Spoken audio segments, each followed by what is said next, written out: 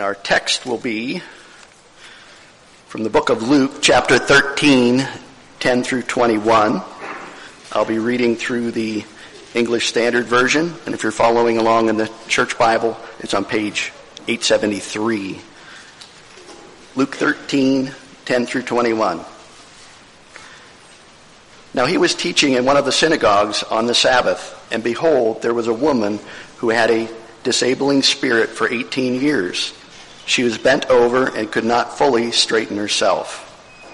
When Jesus saw her, he called her over and said to her, "Woman, you are freed from your disability." And he laid his hands on her, and immediately she was made straight, and she glorified God. But the ruler of the synagogue, indignant because Jesus had healed on the Sabbath, said to the people, "There are 6 days in which work ought to be done. Come on those days and be healed, and not on the Sabbath day."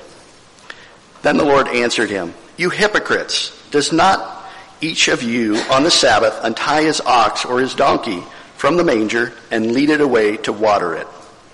You ought not this woman, a daughter of Abraham, who Satan bound for 18 years, be loosened from this bond on the Sabbath day?"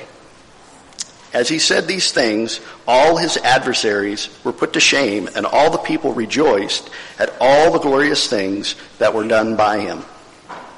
He said, therefore, "What is the kingdom of God like? And to what shall I compare it? It is like a grain of mustard seed that a man took and sowed in his garden, and it grew and became a tree, and the birds of the air made nests in its branches." And again he said, "To what shall I compare the kingdom of God? It is like leaven that a woman took and hid in 3 measures of flour until it was all leavened." Let's pray. Heavenly Father, we thank you just for the privilege to gather as brothers and sisters and hear your word, to give you praises and give you honor and glory. We pray that you are pleased with our actions. And Father, as we open up the word, we thank you for it. We just lift up Pastor Steve, just a willing vessel, as he said last week, just to feed us. We pray that our eyes, ears, hearts are just open to see and hear what you have to say through him. So we lift him up to you and just give you thanks in his name, Jesus Christ. Amen.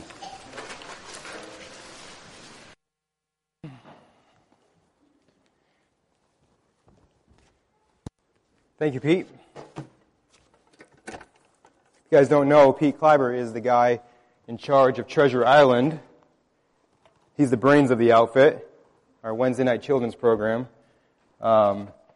So, in my mind, that just means he needs extra prayer. But I'm thankful for the good work that he and Lisa and their crew of volunteers do Wednesday night with the kiddos. And I love listening to people like Pete read the Word of God and pray.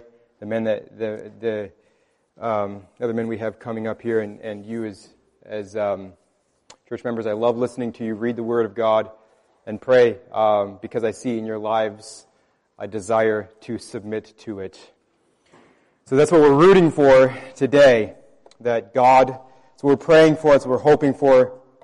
So we're anticipating that God will teach us His Word. He'll grow us in it by His grace. My daughter Haddon is 3 years old, and she. A couple of my kids have done this. You know how every kid is different. They're just kind of. 3-year-olds are they're just weird little humans. And Haddon talks as if she's 35, something like that. Often, I mean, she picks up phrases that really only adults use, and then she kind of works them into her own conversation, and she speaks sometimes very precisely, and almost like she's in a court of law, which she's in trouble a lot. So she kind of, I think she feels like she needs a defense attorney sometimes. The other day, Denise is teaching our 5-year-old son Silas. She's teaching him how to read. And they couldn't find his little reading books. And so they said to Haddon, Haddon, did you take Silas's reading books? She looks right at them. I did not. 10, 12 minutes later, they found them in her room under a blanket. I feel like maybe she did. I mean, she had a very mature, serious response. She's ready for her life of crime. But no, it was you. I think it was the same day actually. It was nighttime. I was about to put her in bed, and I was reading her a little story, probably one she had stolen from Silas. And I was reading her a book, and I said, "Okay, Haddon, take a potty break." And she goes, "Well, Dad, the thing is," and I said, "No, there's no thing. I don't care how you're going to end that sentence. Don't talk to me like you're 28 years old. Don't say the thing is. Just go, you're 3, go potty." In my mind, those are good stories. Those stories I just told. And I've got a bunch more. And those of you who have heard me preach a lot know that I work really hard at working stories that I like about my children into sermons.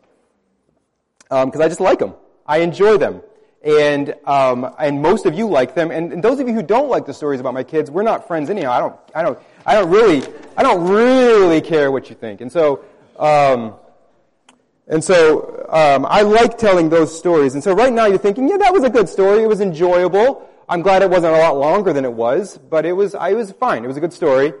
But another question to ask, and this is, everybody does have time constraints, so another good question to ask is, was that story necessary? I think we've all sat and listened to stories before, and it was good, a little long, good story. At the end you're thinking, I'm never going to get that 17 minutes back. I'm not sure that was a necessary story. I'm not sure I needed to hear that, especially right now. Why did I need to tell you that story about Haddon? No reason. There's no reason whatsoever. It's a good story, not necessary. You could have gone your whole life never hearing that story and be fine. It didn't fill any need. But it's a good story. When we read through the book of Luke, when we read through our conviction, Pete Kleiber's conviction, Steve Gerber's conviction, our conviction is that if it's in the book of Luke, then it's both good and necessary.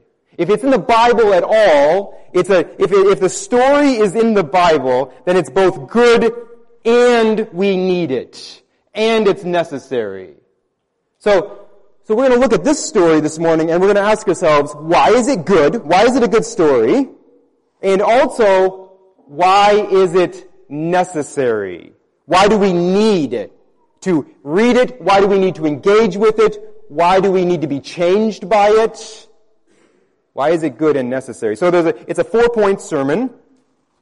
The first 3 points really are going to cover what makes this a good story. I mean, this is a good story. Some cool things happened. It's a good story. So we're going to look first 3 points. Why is this a good story? What happens to make this a good story? And then that final point, we're going to ask ourselves, but why is it necessary? Why do we need it? Why could Luke not leave it out? So, first thing that happens in the story makes it a good story. First thing, number 1, Jesus saw her. Jesus saw her. Now he was teaching, verse 10, in one of the synagogues on the Sabbath, and behold, there was a woman who had a disabling spirit for 18 years. She was bent over, could not fully straighten herself. When Jesus saw her, verse 12, when Jesus saw her, he called her over and said to her, "Woman, you are freed from your disability." The moment we meet this woman, we automatically have pity for her, don't we? And 18 years with a disabling spirit. Okay, so and I had to, that's weird wording. She was 18 years with a disabling spirit. Because that doesn't mean, and we see this from the way the rest of the story unfolds, that doesn't mean that she was possessed by a demon. A lot of times in the New Testament, Jesus is like casting demons out of people, and these demons are like in them, and they're greatly influencing like their body and their mind and their personality and their speech and their actions. Like they're possessed by the demon. They're under the influence and the power of the demon. This is different. This woman wasn't possessed by a demon. But the demon was severely affecting her health. There is some way in which this demon was physically crippling her. Later on, Jesus is going to say that she was bound by Satan. And she had been for 18 years. 18 years of pain and misery and exhaustion. But there's a little side note here we have to think about together.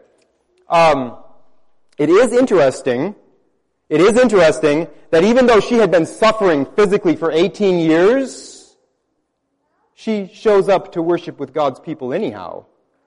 The synagogue where she is at this day is the place where people could listen to the Word of God. They could hear it read and explained. They could sing and pray together.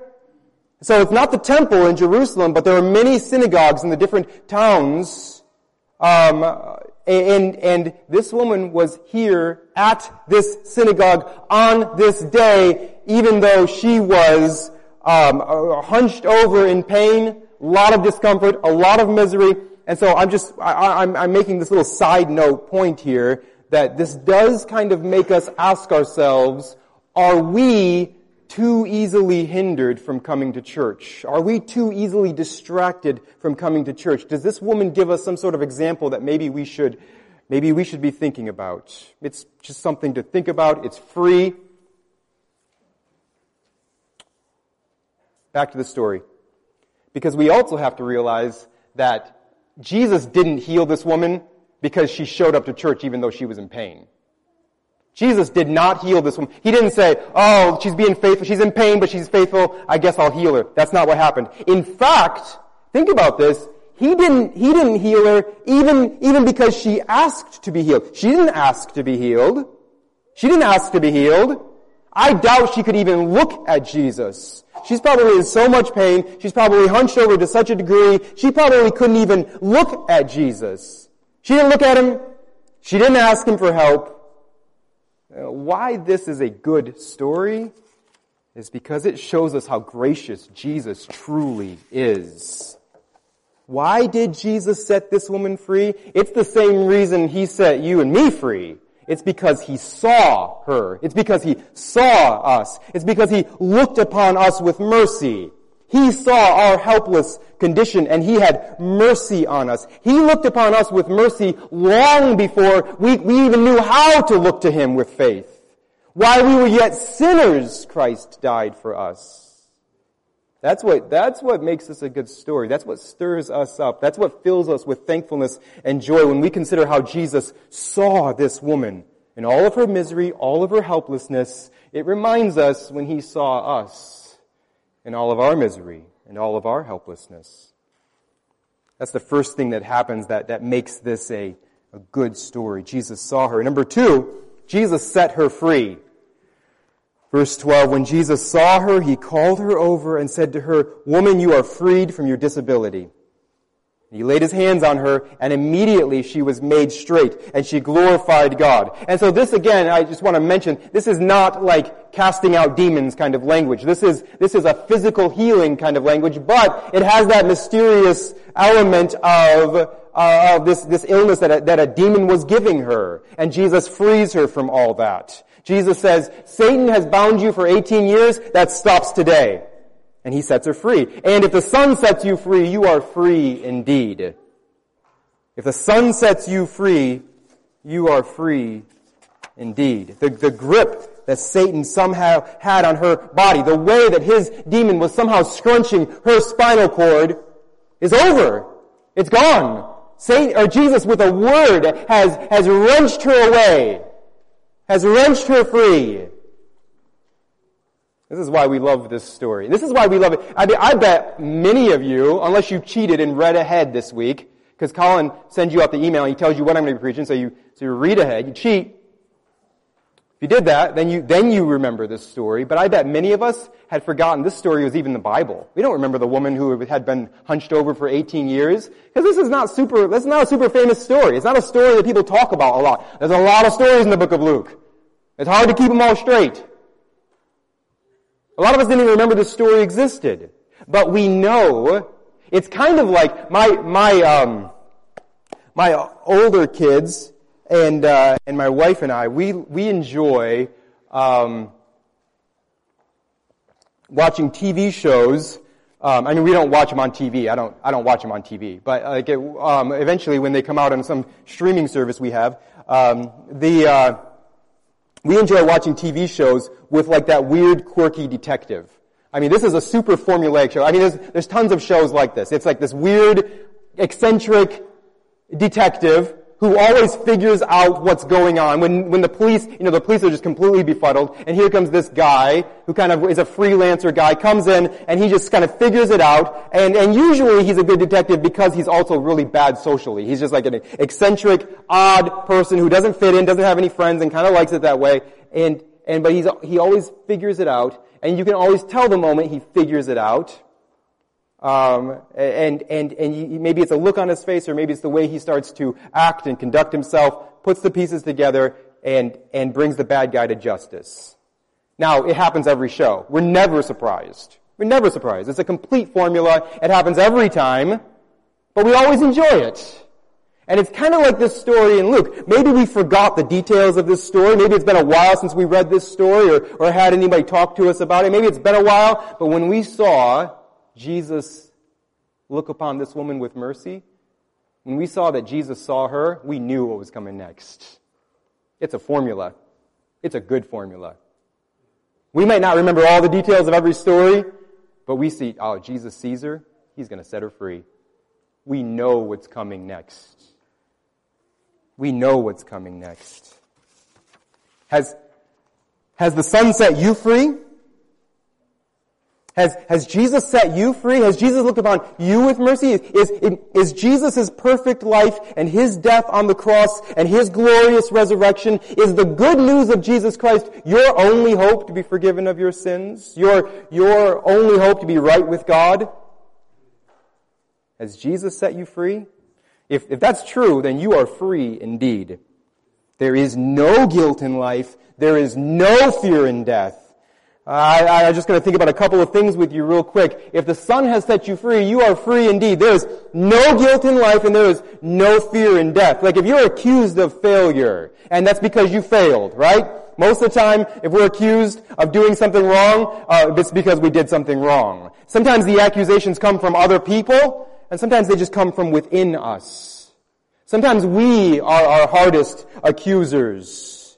Sometimes the feelings of failure come the most from within us. But whether they come from without or within, we all go through times where we just feel like we blew it. And we know we blew it. The beautiful thing is we can say with complete honesty, "You're right. I failed. I'm sorry. I'm going to try to make up for that. I'm going to try to make that right. I'm going to try to, by God's grace, never do that again. I'm going to try to resist that temptation by the grace of God, the power of the Spirit as I go forward. I want to turn away from that. I don't want to do that again. I'm sorry."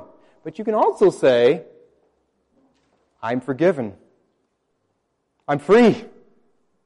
I'm righteous before God because of Jesus Christ. My sin does not have the final say on me. It doesn't have a final hold on me. Satan and hell and death have no claim on me. The Son has set me free." That's what you can say if you're accused of failure. There's no guilt in life. You're free. Also, there's no fear in death. No guilt in life and no fear in death. If you're diagnosed with terminal illness, you can say, "Okay, that's not what I want. I don't want to die before my loved ones. But I also don't want to die after my loved ones either. I just don't want to die. I don't want anybody to die. I don't like death.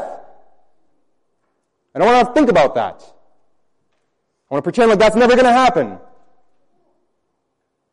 But the thing that makes death really scary, which is the judgment that comes after death, the judgment when God decides what to do with us eternally, the punishment that we deserve because of our sin, the thing that comes after death that makes it really scary, Jesus is taking care of that. I was bound up in my sin and I was bound for hell, and Jesus has set me free. So I don't want to die, but it'll be okay. I'll get better. Because who the Son sets free is free indeed. This is a good story. Jesus saw her. Jesus set her free. And then number 3, Jesus stood up to her accusers. Jesus stood up to her accusers. Verse 14. Oh man, this is rough. This is hard to read. Oh, this is painful. But the ruler of the synagogue, indignant because Jesus had healed on the Sabbath, said to the people, "There are 6 days in which work ought to be done. Come to those days and be healed, and not on the Sabbath day." Okay, so this guy deserves to be punched twice. Alright? Not just once. And I don't hit very hard, so maybe 3 or 4 times. This guy deserves, because on one level he's just stupid, and on the other level he's a moron, because for one thing, he gets mad. He gets mad because Jesus had healed on the Sabbath. But what does he do? He doesn't go to Jesus. He doesn't say, "Hey, why'd you heal on the Sabbath?" Instead, he yells at the people. He yells at the people who want to be healed, who need to be healed. He's stupid and weak. Yells at the people. Pick a better day. Don't come to be healed on the Sabbath day. What kind of jerk do you have to be to stand up and say that to people? How off do you have to be to say, "You know what I'm going to do? I'm going to get after them. Those people, they're all sick, hunched over, diseased, coming here for a healing. What is going on? I'm going to put an end to this right now." What kind of person, who is that person? And it proves, because what he would say is, don't do work on the Sabbath, right? The Lord says that. God says that. Don't work on the Sabbath. Right? So we understand that. What this guy obviously doesn't understand is what God meant by that. He obviously doesn't understand what God meant by that. Because think about this with me. What was the Sabbath all about? The Sabbath was a day of rest. And why was it a day of rest? So that people could come and be refreshed by God. So that people could come and find the rest of God, the comfort and the peace and the joy and the blessing and the love that only God can give. What was the Sabbath about? It was about taking a day off of your daily labor and remembering and rejoicing in the rest only God can give. And so think about what Jesus did for this woman. He fully and finally gave her rest. He fully and finally gave her what the Sabbath was all about. He showed the people that were gathered there, this is what the Sabbath is about. It's about coming and getting from God what only God can give you. Like comfort from your misery, rest from your pain.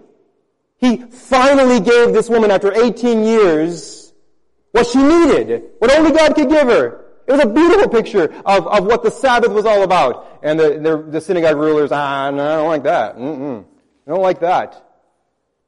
They had no clue what's happening in the Bible. They have no clue what's going on.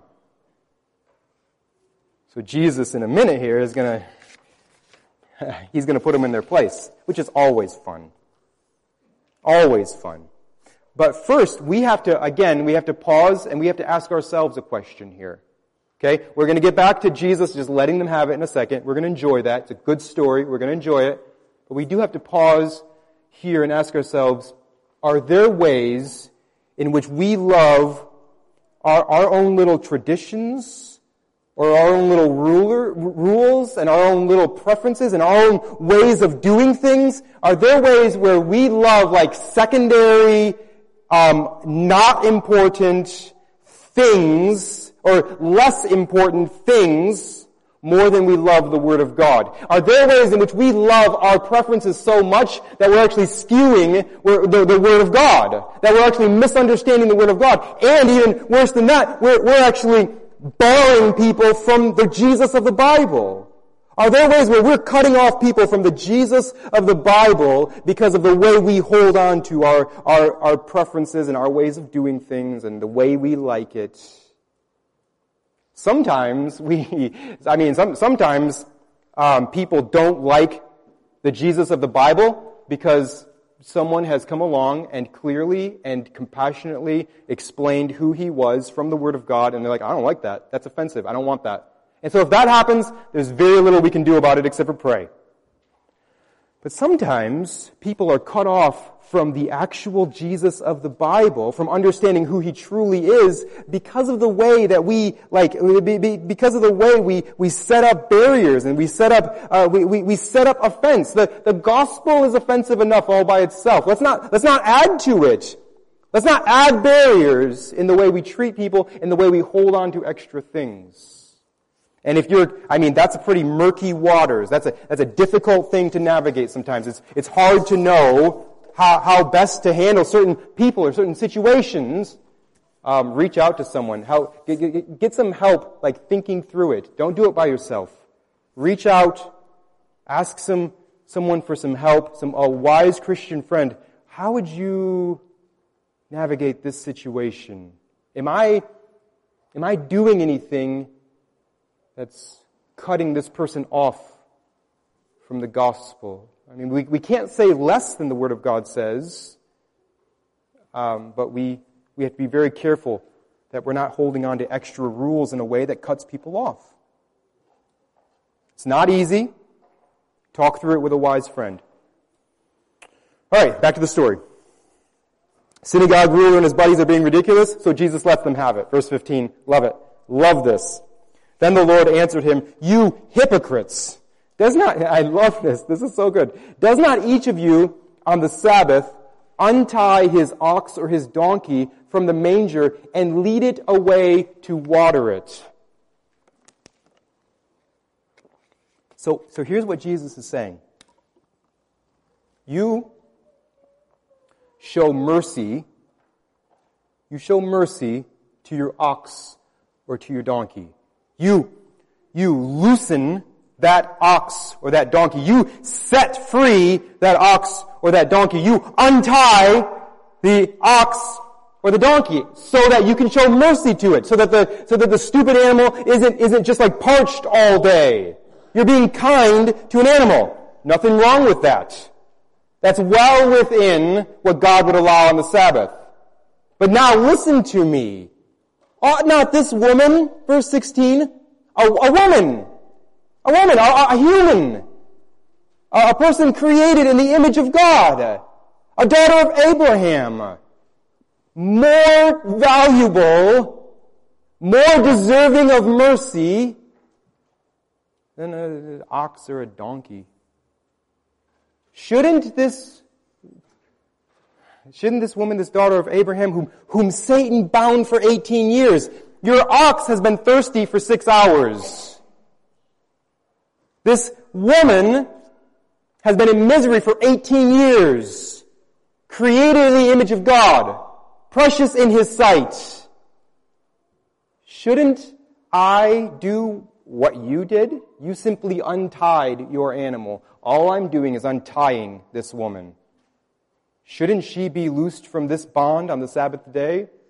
I've done just as much work. I've put just as much effort into this, maybe even less, than what you put into untying your animal.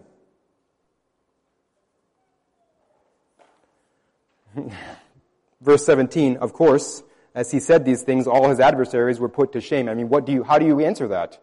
There's no answer for that. Just sit there in your wrongness and be wrong. There's no answer.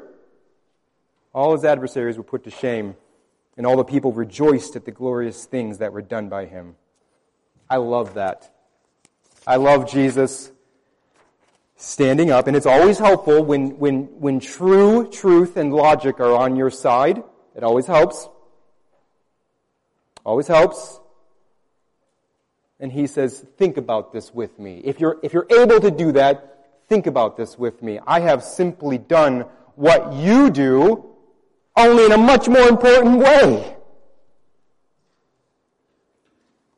Go ahead and show mercy to your ox and to your donkey. Get them a drink of water. Untie them so that they can go have something to drink so they're not just parched all day. That's fine. But then don't yell at me for untying this woman and bringing her to mercy. Goofballs. This is a good story. Now that brings us to, though, the last question and the last point. Is this a necessary story? Is this a necessary story? Because I bet you that this story kind of reminded you of a bunch of other stories that are in the Gospels, right? I feel like I've heard that story before. I mean, I've heard there's a person who's got some sort of terrible disability. It's not killing them. It's not ending their life, but it is chronic and it is misery and it is pain. And a person just being healed by Jesus. I think I've also heard stories where he did this on a Sabbath, mostly probably to just tick people off. I think I've heard that.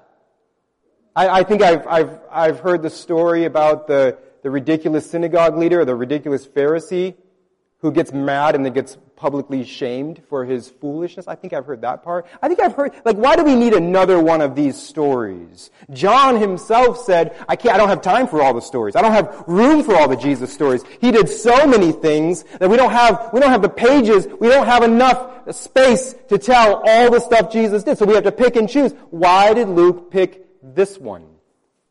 Like this no-name synagogue, this no-name woman, small town, happened a bunch.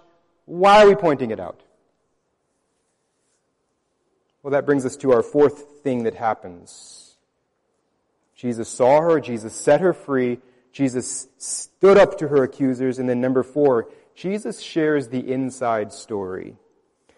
Jesus shares the inside story. Verse 18, he said, therefore, so that word therefore connects what Jesus is about to say to the story that just happened.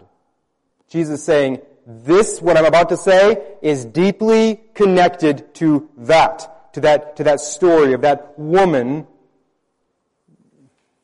being healed, being delivered, being set free.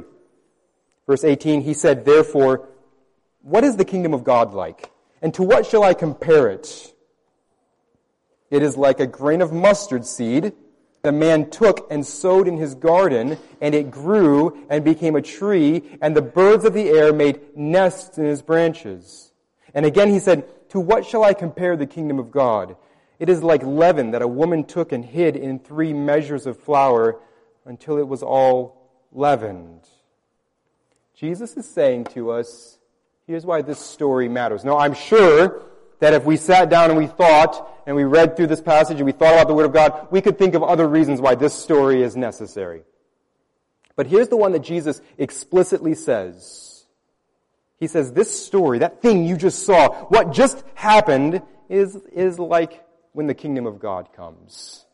That's what it looks like when the gospel advances. That's what it looks like when people are brought into the family of God, when they are restored to a good relationship with God, when their sins are forgiven, when they are set free and they praise and glorify God. That's what it looks like. And a lot of times it's kind of like a mustard seed. It's kind of like leaven. It is a beautiful thing, but it's also really small and a little bit boring and kind of secretive. A lot of what happens in the kingdom of God, a lot of the small, tiny pieces that are happening, that's what they are. They're small, they're tiny, and they're secret. They're like leaven works in secret. We don't watch leaven like yeast do its work in a loaf of bread. We don't watch it do its work, right? And a mustard seed starts out very tiny. That's the proverbial point of this. And yet it's going to be a lot of bread in the end. It's going to be a huge tree in the end. It's going to be massive in the end. But right now, it's kind of small. It's a little bit like not newsworthy. It's a little bit like, I'm trying to teach my children the Word of God.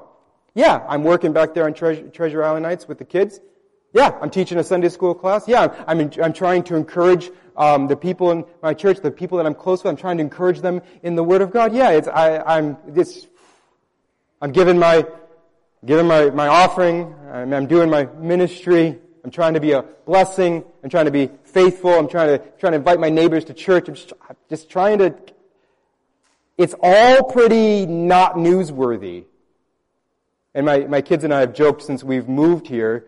In Warsaw, everything is newsworthy, right? Everything makes the news. I'm just like, wait, why is that in the newspaper? That's boring. And that doesn't matter at all. Like my kids have made the newspaper quite a few times, and none of it has been just like, oh, okay, that's cool. But it's not going to make the news when you sit down with your small child and read him a Bible story, when you teach him to pray, when you remind him, we do this because we want to glorify God, and we fail at this because we need Jesus. We need His grace. No one's gonna come and pat you on the back for that. No one's gonna tell people, oh yeah, you're such a good mom, look what they did. Nobody knows. It's all secret. Almost all the good stuff you do, almost all of the worthwhile stuff you do, very few people know about it. It's like leaven. Secret. No one knows. No big deal. This is just another woman in some town we don't know the name of. We don't know the name of the woman. It's just another idiot ruler Jesus puts in his place. It's just another backwoods synagogue. It happens all the time. Who cares? Jesus says, no. That's how the kingdom of God works. And there is coming a day when you're going to see the mustard tree. You're going to see the tree that's grown from that. You're going to see the bread. There's one day we're going to be gathered around the throne, and we're going to be like, whoa, there's a lot of people here. When we're going to see when Jesus makes all things new, when we are with God forever, we're going to see the gospel massive. It's massive. It's way bigger than I thought it was. And so what this is saying to us is, now is the time for us to remember that day is coming. Now is the time to just do the simple things that saints have been doing for years. Just replaying that same story, simply loving the people in your life, simply pointing them to the truth of the Word of God, simply praying that Jesus will set them free, praying that He uses us to make disciples in small, everyday, this has happened 1,000,000 times before kind of ways. Now is the time to remember that all of this small, secret stuff is being used by Jesus to do something massive in the end. So let's stay faithful. Let's pray together. God, we thank You for Your word. We thank You for this good and necessary story. Help us to believe it. Help us to believe it. Pray that You would continue to work in our hearts and our lives. Help us to love the small everyday work that You're doing in us and through us. Help us to love it.